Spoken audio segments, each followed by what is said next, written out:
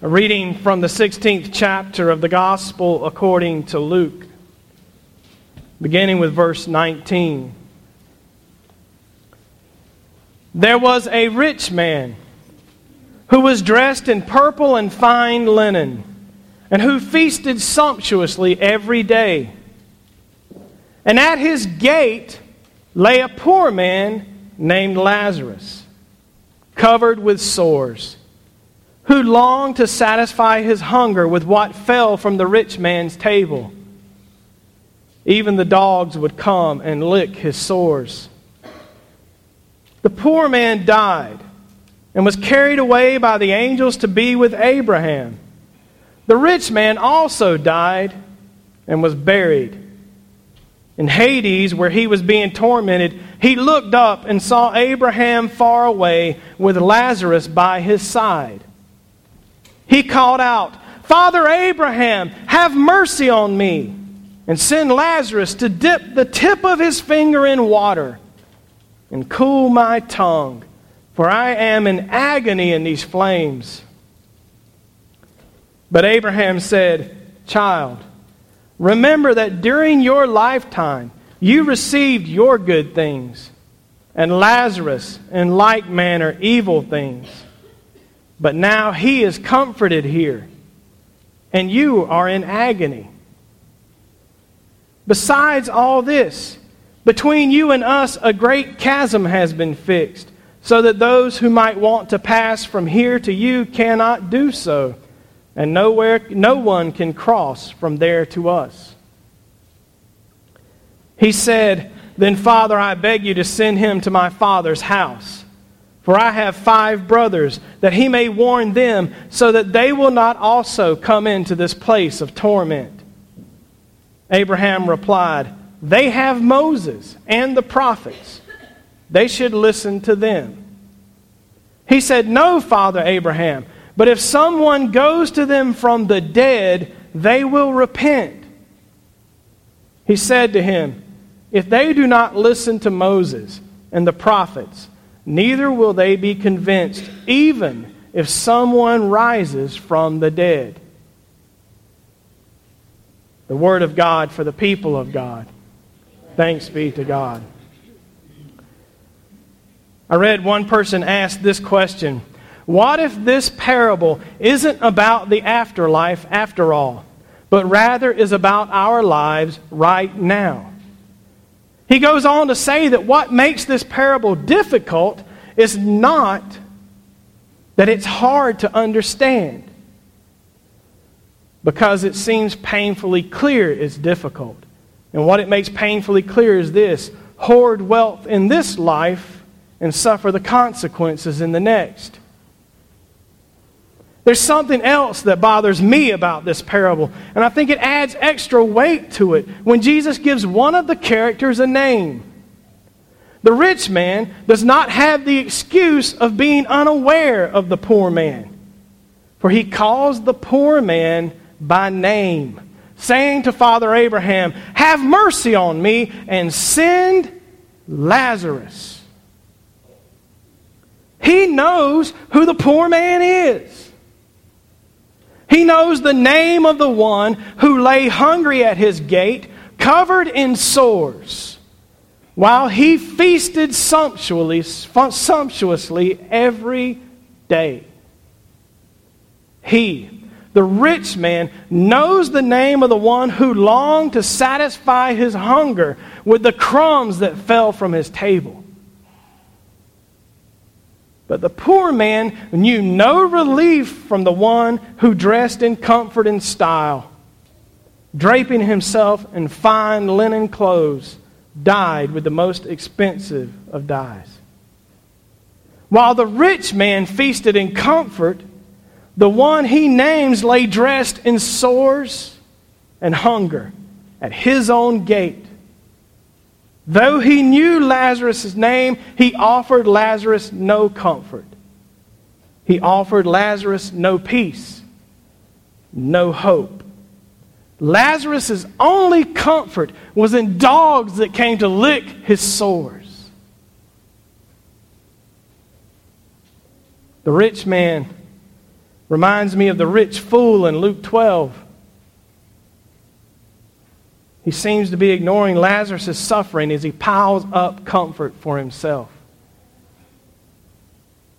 I wonder if you remember the words of the rich fool. He had benefited from an abundant crop, and rather than share what God's earth had brought forward, he tore down his barns and built bigger ones so that he could keep it all for himself, so that he could feast sumptuously. The rich fool said to himself, "You have ample goods laid up for many years. Relax, eat, drink, be merry." The English words "be merry" are a translation of the Greek word euphrino, which in today's parable is translated as feasted sumptuously. The rich man and the rich fool had the same attitude toward their wealth. It's for them so that they can feast sumptuously, so that they can be merry to heck with everybody else. The rich man and the rich fool are tied by their response to their wealth. In the parable about the rich fool, God says to him, "You fool, this very night your life is being required of you. And the things you have prepared, whose will they be?" And Jesus said, "So it is with those who store up treasure for themselves, but are not rich toward God." The rich man, who was a lover of wealth, is learning that he has been a fool. He serves as a warning to the Pharisees who had ridiculed Jesus. After Luke tells us Jesus said, "You cannot serve God and wealth," Luke tells us the Pharisees, who were lovers of money, heard that and that they ridiculed Jesus. And so he said to them, "You are those who justify yourselves in the sight of others." In other words, you think you're better than others. But God knows your hearts. For what is prized by human beings is an abomination in the sight of God. Wealth, while prized by human beings, Jesus says, is an abomination in the sight of God. So much for the prosperity gospel that teaches that if we'll just be faithful enough, we can be rich too. We might say Jesus means love of wealth, but wouldn't we just be trying to legitimize our pursuit of wealth? I can say this, I've heard it said many times. The more you make, the more you spend. You ever heard that? But I can tell you this also. I have never heard a single person say, the more you make, the more you give to the poor. I've never heard anyone say, the more you make, the more you give away. Have you? A Google search turned up 0 hits. And if it's not on Google, it's just never been said.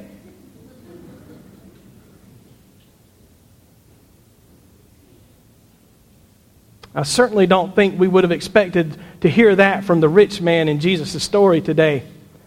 I don't imagine him feasting sumptuously with Lazarus laying poor at his gate and him thinking, the more I make, the more I give away. The rich man had simply refused to be rich toward anyone other than himself. He was serving and loving his wealth. In his comfort and his love of money and his feasting sumptuously, right there in the midst of his ease, he knew Lazarus' name. So does it not follow that he must have known of Lazarus' condition? And yet he refused to do anything about it. How can that be? How can one human being so easily ignore the suffering of another? Perhaps it's because we too often refuse to be rich toward God while still expecting God to be rich toward us. Being rich toward God is to love God and to love our neighbor as ourselves. to do love, not just thoughts and prayers, but to do actions of love for people, especially for those who suffer. After all, the love that Jesus has shown us is a sacrificial love of actions and not words. He gave himself up for us. When we live as lovers of money or anything other than God or our neighbor, we only see our needs and our desires. And we refuse to see the needs of those who suffer.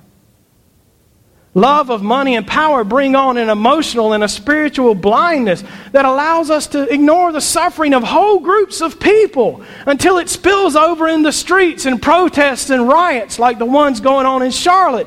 When we sit and say it doesn't affect us, if they would behave when the police pull them over, it wouldn't happen. How do we know? Has it ever happened to us? Do we live where they live? Do we live in their shoes? Do we live with that fear every day that our child might be pulled over for no reason? Do we have to tell our children to sit and be quiet in a police car? No, we don't. We have no clue what that looks like. But we can sit in our comfort and judge them. That's what the rich man did. Sat in his comfort and judged Lazarus and said, he's worthless. Not worthy of my attention. Not worthy of my care. Not worthy of my prayer. Not worthy of my help. He's a thug. He deserves it. He earned it for himself. If we look through a clear pane of glass, we can see the other person standing on the other side. But as soon as we coat one side of that glass with silver, all we can see is ourselves. And it's just like that with our hearts. As soon as we allow love of silver and gold and money and wealth and treasure to coat our hearts, we cease to be able to see the hurting of other people. And all we care about is ourselves. We don't care who we might hurt with chasing after what we want. All we want is what we want, and we'll get it at whatever cost it takes. And our culture teaches us that that's okay.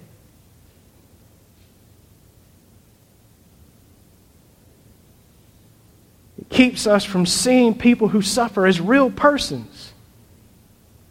People who are living and breathing and loving and hoping persons who are trapped in systems of despair and hate.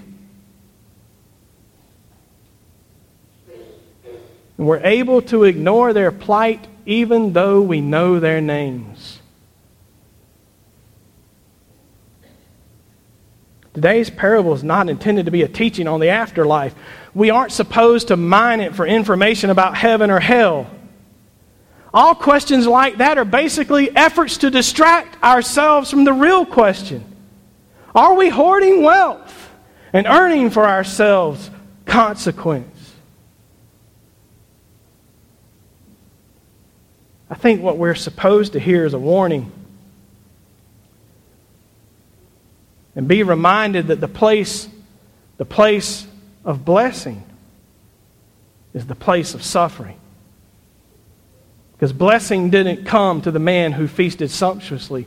It came to the man who was starving and covered in sores and desperate for someone to love him.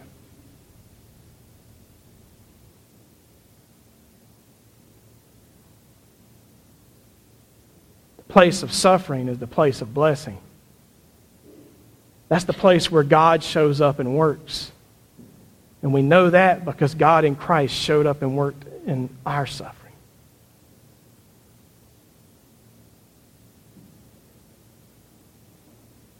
This warning is sounded to those ridiculing Pharisees and to all lovers of money. A warning spoken by Father Abraham, who said, "Child, remember that during your lifetime you received your good things, and Lazarus in like manner evil things. But now he is comforted here, and you are in agony."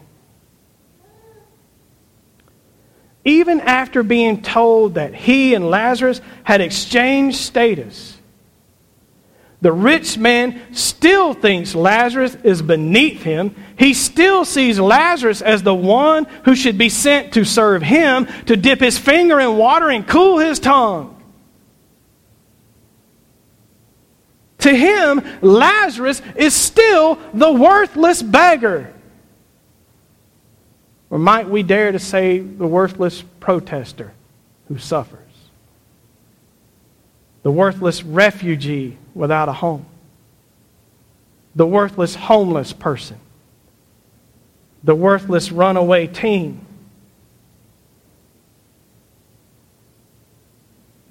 The worthless children who scrounge out of garbage dumps in Nicaragua.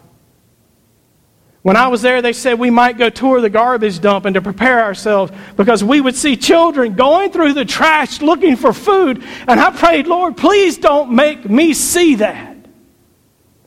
But it happens in our own country. Our school district right here, Rock Hill 3 and York 1, trying to figure out what to do with homeless children. They lay at our gates. We know their names, but we can't see them.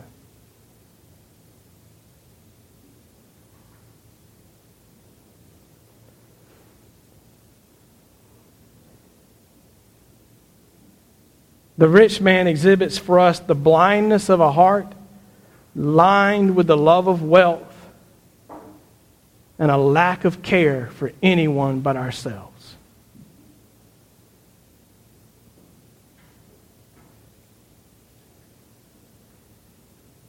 So what are we to do? How might we respond to our Lord's word of warning? Well, I think we could simply let Jesus' words work in us. If it strikes a nerve in you, I say good, because it strikes a nerve in me. If it strikes a nerve in us, then let us let that word strike that nerve again and again and again and again until we can't but see our neighbors who hurt.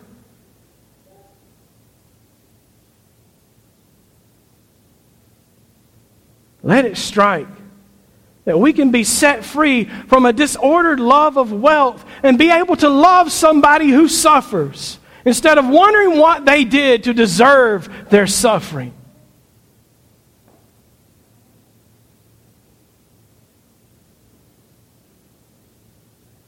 Perhaps the words of Christ might eat away the indifference we feel toward those who suffer on the other side of our own gates.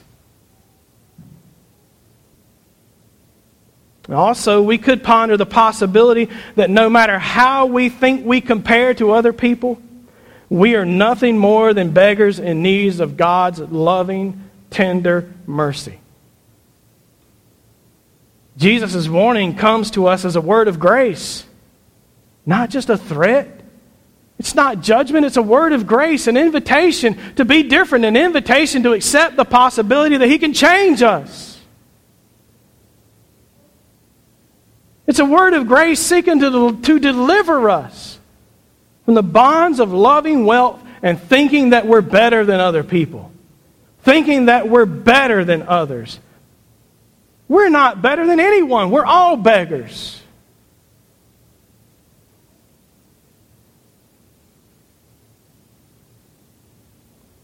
None of us is able to look upon another person and judge her as worthless or undeserving of God's comfort. That includes looking at ourselves and judging ourselves as worthless and undeserving of comfort. Unlike the rich man, God in Jesus Christ came to suffer outside the gate with us, to join us in our plight and rescue us from it. He gave His very life, and we are beggars who are being joined to Him and comforted by God, who desires to reconcile us, to restore us, and to renew us out of our love of wealth, our love of power, our love of status. The good news in this parable is that all who lay outside the gate suffering will be comforted. Are we willing to admit that we are those who lay outside the gate suffering and need God's comfort?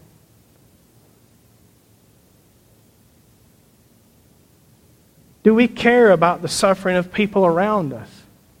Are we indifferent? Does our faith in the resurrected Christ who came to suffer with us shape our lives?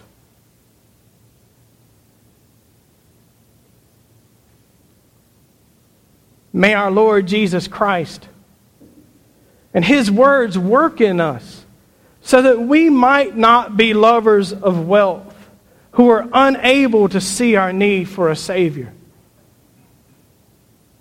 So that we might not be those who look at others and say, well, at least I'm better than her.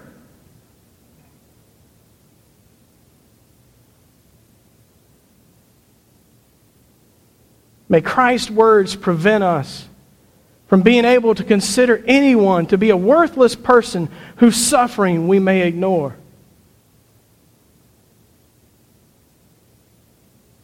Because those who suffer have names.